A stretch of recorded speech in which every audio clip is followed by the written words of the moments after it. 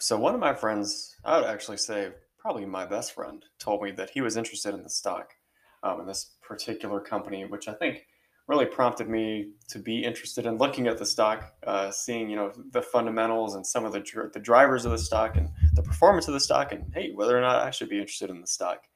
This is a stock that I can almost guarantee that I would not have found to analyze on my own. Right, I would assume very it would have been very random for me to found this company. But I'm a very inquisitive, very intelligent investor of a friend that told me about this stock. So we're going to be doing a 5 minute stock analysis on Cemex.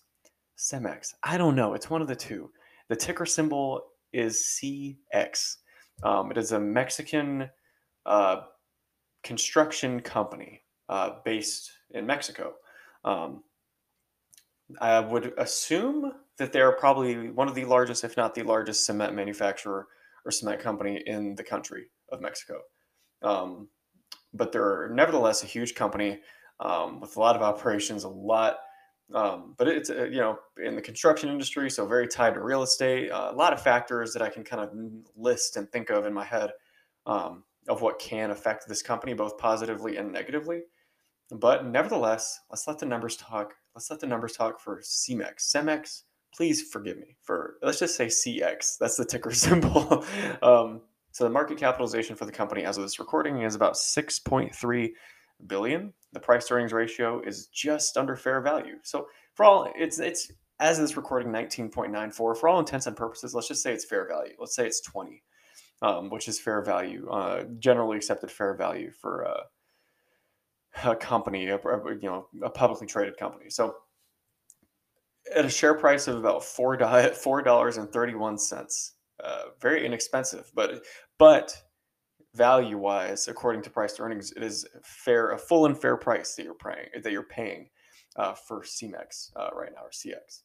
Um, but I want to see more about the fundamentals behind the company, a little more about the balance sheet, a little more about that, get a better feel for the company, even though it is fair value right now, it seems. Total assets of about 26.6 billion. Total liabilities of about 16.8 billion. That's a really strong balance sheet, especially for that kind of industry. I'm sure they have decent margins, but that's a great balance sheet.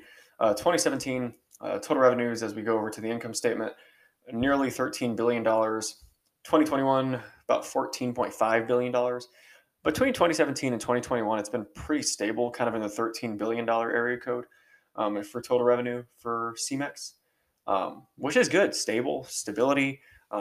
Contracts with customers, long-term contracts. I assume maybe stuff dealt with the Mexican government. I'm not sure, but that's encouraging to see that they have strong total revenues, even in the backdrop of this COVID-19 stuff, the supply chain stuff, everything that's been happening. It's been consistent.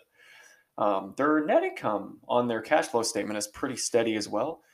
They did, in 2020 have a minus negative 1.4 billion approximately in net income. That was probably them investing a lot or just trying to fight inflation off, reinvesting or anything like that, maybe investor friendly stuff. But nevertheless, I'm not too concerned because every other year between 2017 and 2021 was positive, as 2021 was 778 million positive after the 1.4, the minus 1.4 billion net income in 2020. So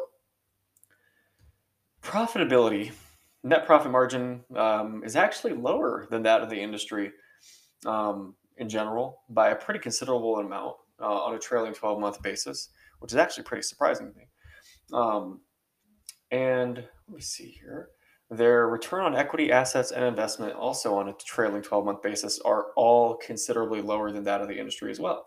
So pretty low returns, low growth. I don't know what the deal is with that, but it doesn't seem like a bad company to put your money in, or not saying that you should, but just saying, like, generally speaking, the balance sheet is very tight.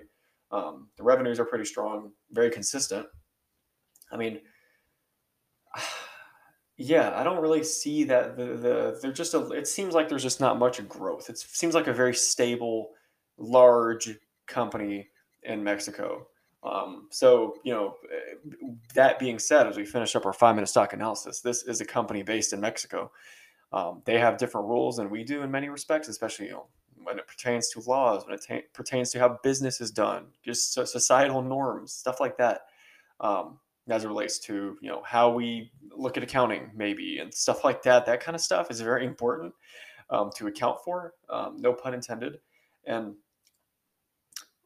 should be considered by someone putting any money in a company in any foreign company in any foreign country for that matter. So I would give this company a hold rating. I would want to do some more research about it.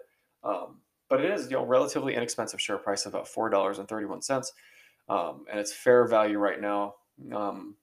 Yeah, I mean, it's a very interesting company, and definitely do your own due diligence on the company and do your own due diligence on how business is done in Mexico. If there's any major accounting differences that you need to account for and things like that, that'll help you in the long run for sure.